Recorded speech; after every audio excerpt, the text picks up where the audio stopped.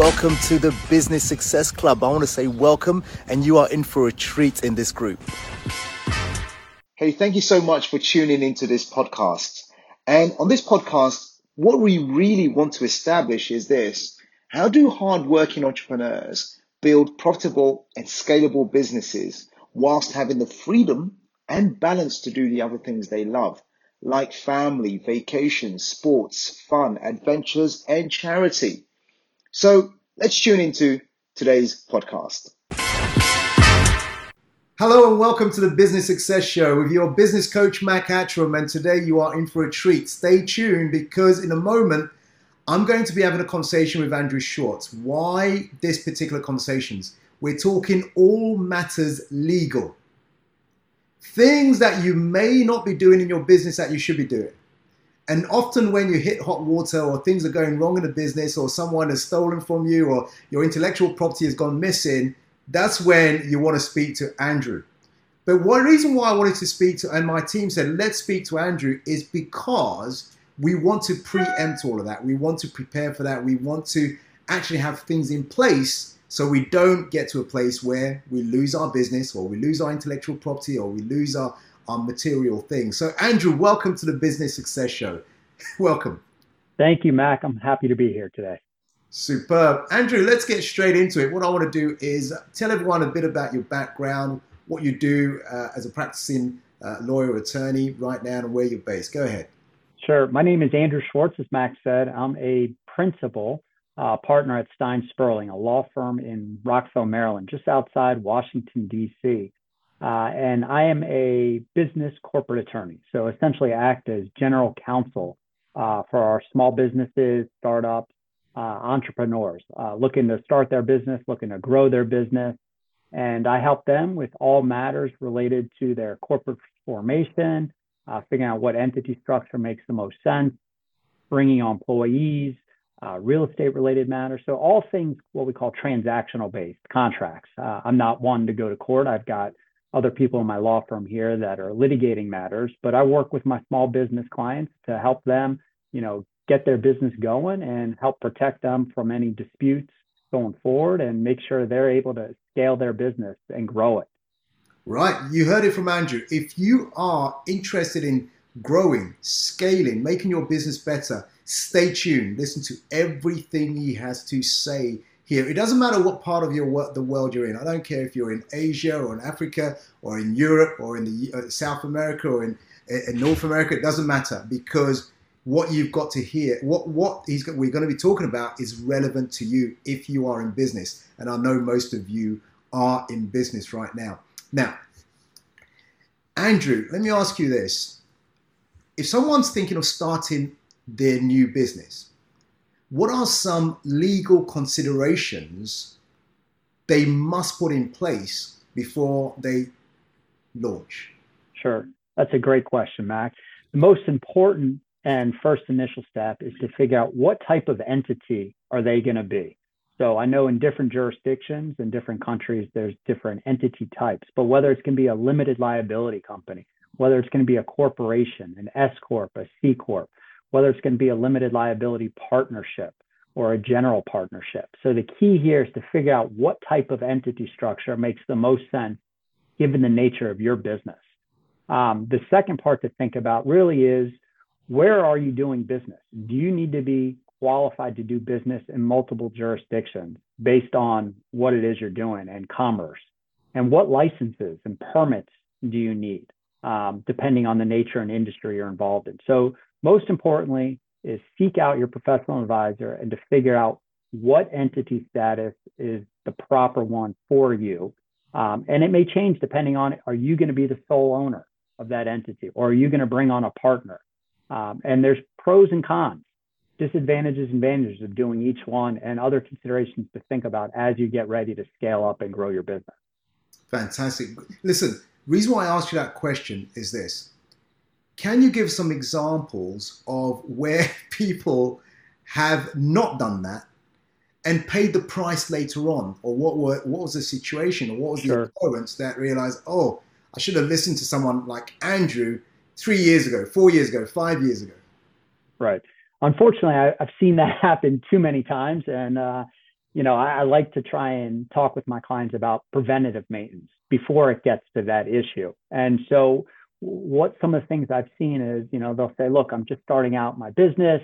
I've got a lot of my capital and funds going to growing my business and or developing my product. I don't have the funds, to talk with an attorney. And I tell them that's a little bit backwards because it'll end up costing you more in the long run if it's not done the right way. So for example, I've had clients think they're forming their business by themselves. They're the sole owner, but they'll have somebody else sign documents with them or just use their social security number to get a tax ID number or a TIN. And then they grow the business. All of a sudden that person sees that the company is growing and starts to make a claim that, hey, I'm a partner with you. You promised me X profit, in exchange for using me to help you facilitate something. And so when a partnership agreement or an operating agreement or shareholder agreement is not done early on, or you haven't really carefully thought through who the owners are going to be and the proper documentation, you can unintentionally create issues where someone can make a claim for a partnership and have a claim to your intellectual property. So it's so important early on, speak with a professional advisor, make sure you have your documents done right. I have clients that do their own research online, Google, whatever internet search engine, and say, hey, I filled out these forms, I printed it off, am I good to go? And I tell my clients, you got to be careful about that. Not always do those forms online, are they tailored to your specific business? And so you got to be careful, what documents are used. I've had clients that are starting an IT consulting company and they pulled documents off related to a restaurant business or completely business. And so, when you go to banks to get financing or, go to do lease work or whatever it is, the documents don't match. And people start asking you questions, and then you have to go backwards to kind of reinvent the wheel, recreate your business when you should have done it the right way the first time properly. It will save you a ton of money going forward and a lot of headaches.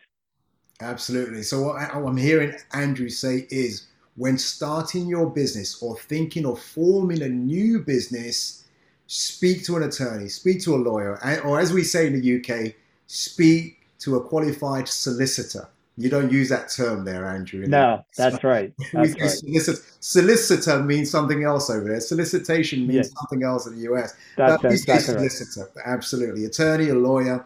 Fantastic. Look, what about protection of intellectual property? Let's say we've got some people listening now, they've got an established business, but they have not protected something that is unique to them in terms of how they operate, how they do things, maybe their processes or their documentation. How important is it to protect IP or intellectual property? Sure. Very important. Your IP and intellectual property is an asset of your business. Okay.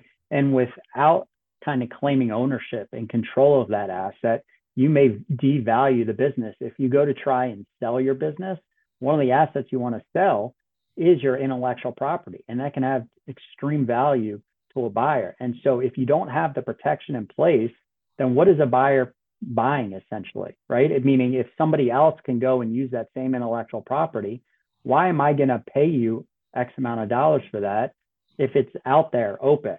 And so ways to protect it are, for example, a trademark, right, with the United States Patent and Trademark Office, or the Madrid Protocol, which is the international trademark protection. So whether that's a name or a symbol, logo, I think of kind of well-known famous ones, Under Armour brands and Nike, right? You see that logo, you know it's tied to athletic apparel.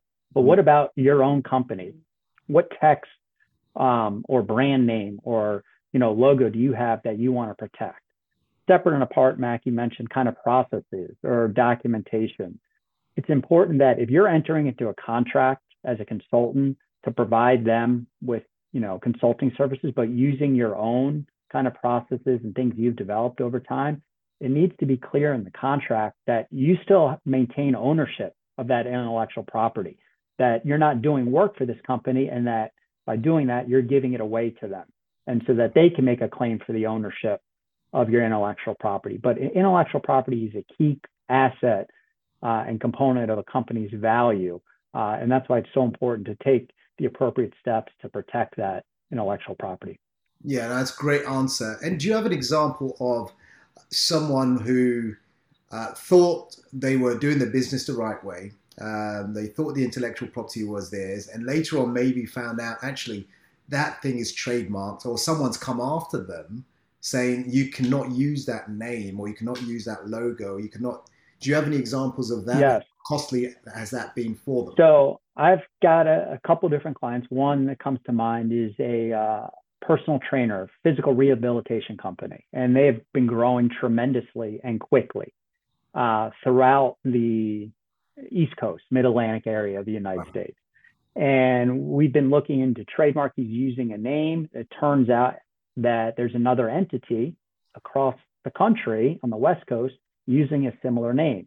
And even though we're on two different aspects, the East Coast and the West Coast of the United States, because the people already have a trademark name, they have sent us a cease and desist letter to say, hey, you've got to stop using this name. And my client has spent tremendous money and investment and time growing that brand.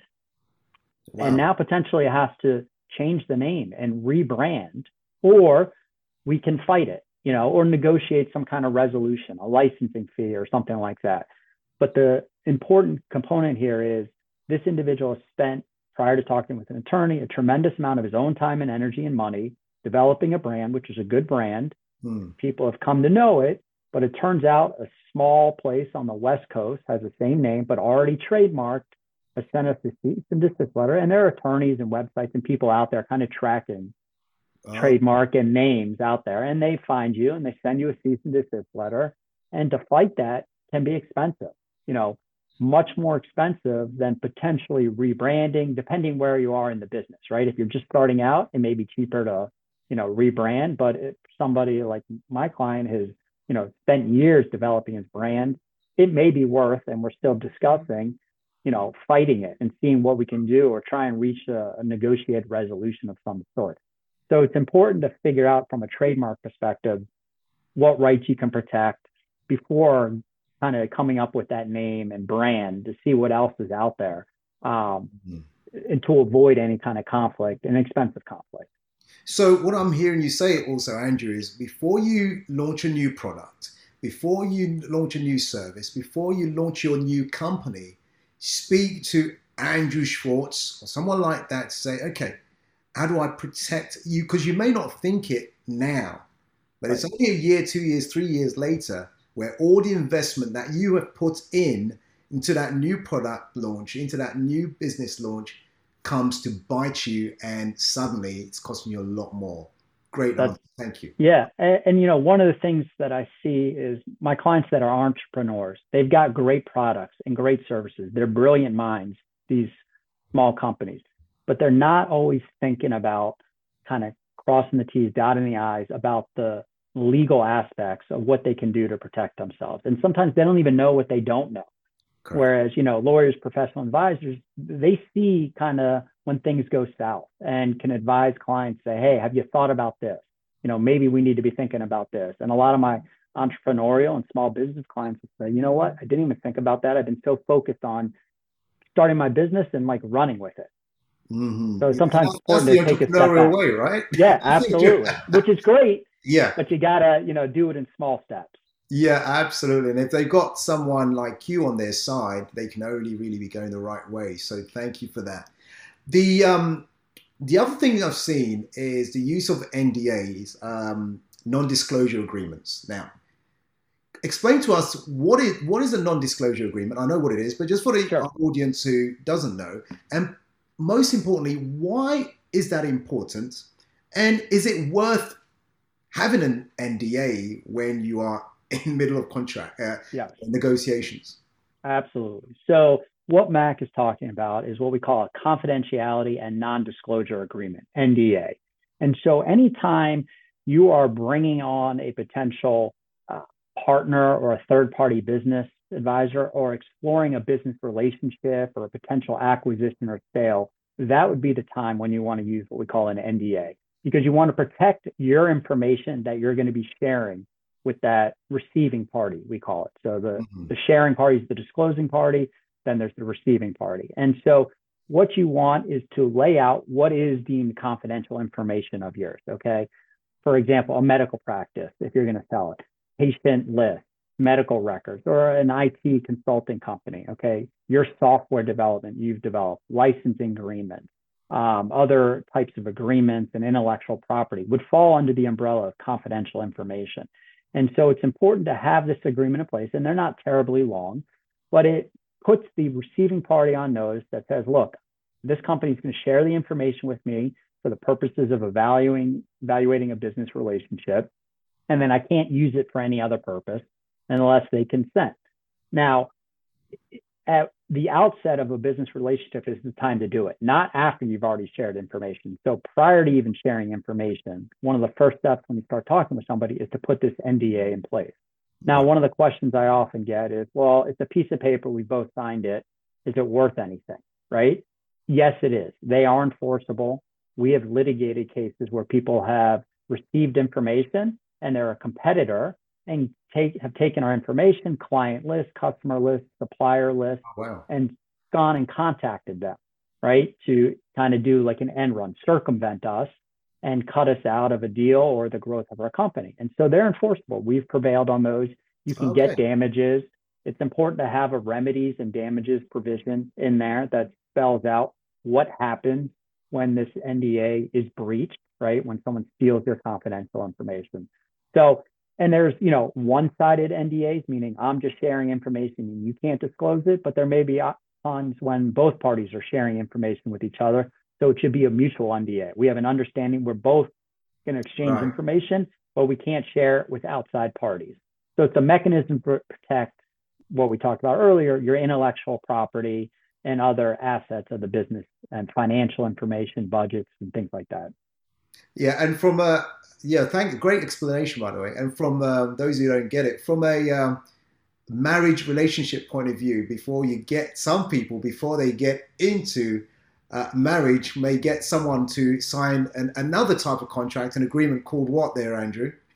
A prenup, A prenup. prenuptial agreement. Yeah, so you may have heard of prenup. Yeah. It's there to protect your wealth, your assets before you got into that marriage. And again, you don't want to be giving information away freely if someone may be able to take it and go and use it. So the NDA protects you furthermore, and there is comeback if they do go against that. Great Absolutely. answer there, Andrew. Thanks for that. The other thing I see in legal terms a lot, and I wonder if you can explain it and why it's important as well, is that term force majeure, which is a Yes. French Great. word, I believe, Yes. Yes. which is used in English language all the time. But what does it actually mean? A Sure. force majeure's clause. Yeah. Yes. So in short, and I'll give a bigger explanation, is it's when parties can't perform their obligations under a contract based on certain events happening. Okay. And force majeure provisions in contracts have always been in contracts forever. And it's typically at the end of a contract where there's what we call the boilerplate legal language, right? They talk about the jurisdiction for court. There's miscellaneous provisions. It's always at the end there. The attorneys always put it in there. People read it, sign contracts, have never put much thought into it. Right. But since COVID has occurred over the last 2.5, 3 years, force majeures have been at the forefront of attorneys' minds and contracts and are so important and actually heavily negotiated now. And kind of the language has been revamped. So just for the audience out there, what it says is, look, if I'm supposed to build your building for you, okay, and we're aware of all these supply chain shortages across the world, I can't get my product and the manufacturer is delayed in getting their product. So there's this kind of trickle down effect. Then I shouldn't be penalized if I can't get the steel to put up the framework for your building because of a supply chain shortage or a labor shortage, okay, or a pandemic or acts of war, terrorism, earthquakes that damage things. So it's a mechanism that applies to both parties, typically in an agreement, that one party is not penalized because they can't perform if one of these delineated events occurs. And there's typically, almost always, these certain events that are spelled out clearly that if one of these things happens, then you're not put in default, okay? That it's okay, you can't perform while that event is occurring. But the parties need to take appropriate steps to try and mitigate and work a way around it if they can to continue to be able to perform. But during that time period, a party is not going to be penalized. Right. And then as soon as that event has kind of cleared or has been diminished a little bit, then the parties are obligated to continue to perform. But it's been a very important provision in lease agreements.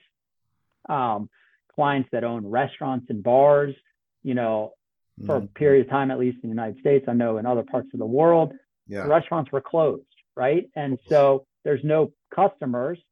The restaurant can't make any money. How are they going to pay rent?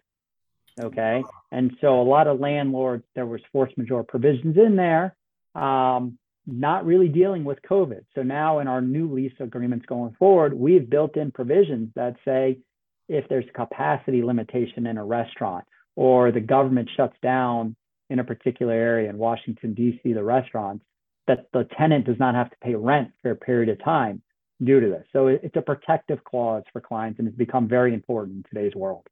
And hence the reason why it's important to make sure you're speaking to a legal representative, an attorney, a lawyer, a solicitor, to make sure you have these things in place. Otherwise, it could be very, very costly.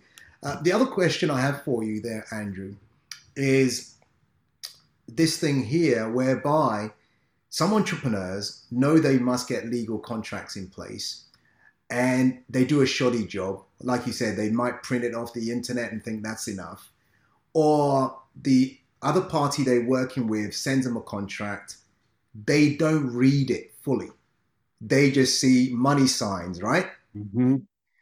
Have you come across that with entrepreneurs, and what's the dangers of not reading it fully and not understanding that legal contract and not going to someone like you to advise you? What's the dangers of that? Right.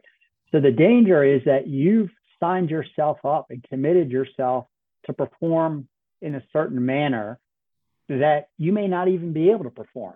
Mm. All right. Or if you do perform, how is your compensation going to be paid? There may be things in there that talk about, okay, you'll pay if you perform, but it's oftentimes what's not even in a contract that should be, that I've found entrepreneurs are not aware of, right? I'm not aware of. So some of the key provisions in contracts you have to be mindful of: termination provisions. Do you have the right to terminate? Okay. Is it for cause or without cause? How is the compensation? When do you get paid? Right. Do they have a provision? So for example, in construction projects and contracts, sometimes they'll say if you're a subcontractor, you only get paid when the owner pays the general contractor, like what we call a paid when paid. Well, you could perform and the GC can say, well, I haven't been paid, so I'm not paying you. So we need to be mindful of that. And there's other, what we call limitation of liability and indemnification provisions. You want to make sure that you're protected and that you're going to be properly compensated timely when you perform your job. And you always want an exit strategy. Okay, so that goes back to my termination. Do you have the right to get out? When can you get out? Is it an automatic renewal? So I've seen when people have contacted me after they've signed a contract and said, can you look at this? No, we got an issue. And I said, I can look at it, but there's not much I can do. Right. You've signed it. I can explain to them what it means. So it's important to make sure you understand what every word says on that contract page, and then try and figure out what's not in here. Some other things that I may need in here for protection that I need to seek out a lawyer that can advise me, who does this on a regular basis. What other provisions do we need to put in here? And most importantly, remedies. What happens when I'm not paid after I perform? How do I go after them? And in which court, which jurisdiction? Yeah, I love what you said there. What's not in that contract? Now, and I've done multi-million-dollar businesses and real estate transactions. And I'll say this. The reason why whenever a contract comes up, I take it to my lawyer to oversee is, what am I missing here? What is not in there? And I advise my clients do the same. It may cost you a little bit, but it will save you a lot in the long run. So make sure you speak to Andrew. Andrew, while we're on the subject here, how do people get in contact with you if they need to? Sure. I've got another question, but I want to just make sure that those who are listening in thinking, I like Andrew, he makes a lot of sense. I want to get him on my side. How do they contact you? Yeah, I appreciate that, Mac. I try and take a very practical and regional approach when I'm working with my clients. But you can reach me at steinsperling.com. That's STEIN Sperling, SPERLING.com. My bio is up there, Andrew Schwartz. My email is aschwartz@steinsperling.com. Once again, aschwartz@steinsperling.com.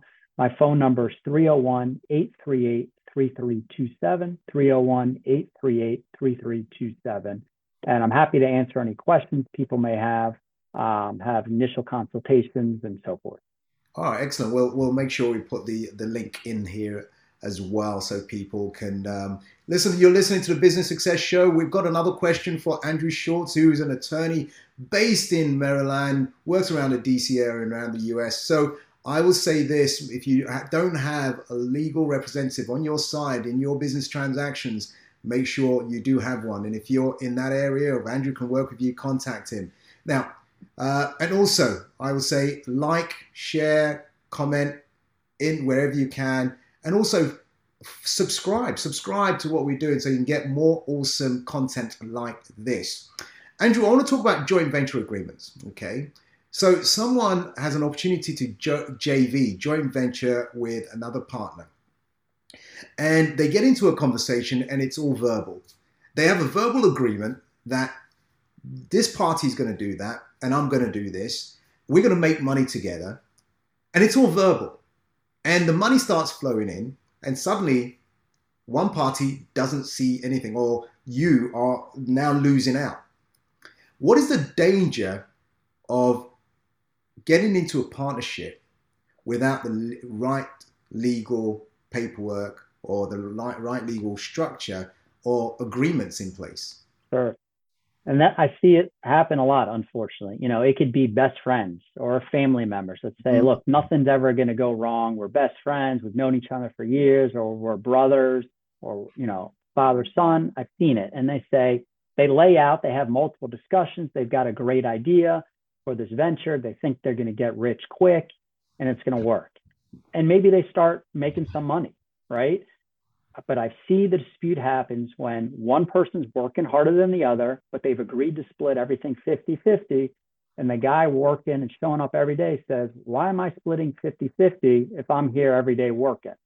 And so the danger with an oral argument is when they go to, you know, have a dispute, even though they all agreed at some point in time how it was going to happen, conveniently, one of the parties is going to say, we never discussed that, or that was not my understanding of the agreement. And so it's so important to have it memorialized in writing that spells out each party's respective obligations, responsibilities, who's going to do what, who's going to contribute what to the venture, and how we're going to split things. And also have a dispute mechanism.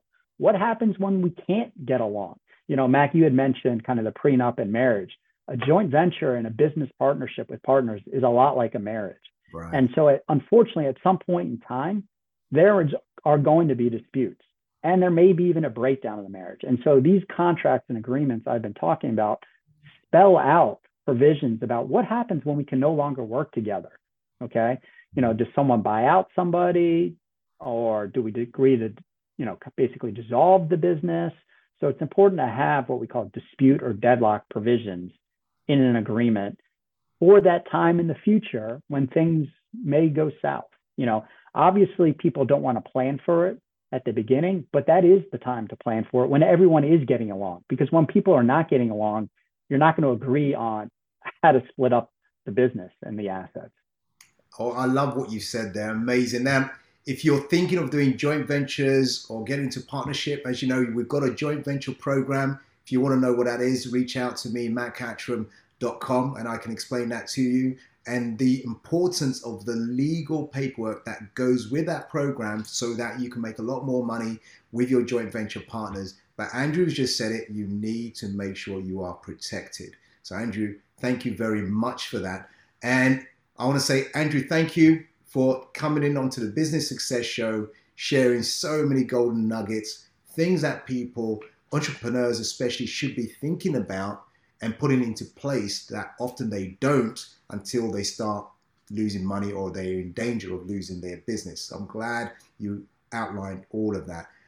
So those of you listening, thank you for tuning in into the Business Success Show. Remember to follow, remember to subscribe, make comments here as well. If you've got any questions for Andrew, make comments here as well so you can reach him. So Andrew, any last words before we finish from a legal perspective? Yeah, I would just say, to entrepreneurs and the business owners out there, make sure you speak with your advisors sooner than later, get the appropriate documents, spend the money early on. It's going to end up costing you a lot. I have seen it, and I'm telling you, it will happen. So do it right the first time. Awesome. Wise words. Andrew, thank you very much. You take care until we speak again. Thank you for being here on the Business Success Show with us. For all our audience, thank you for listening in. Until next time, Mac Hatcham and Andrew Schwartz checking out. Thank you. Bye for now.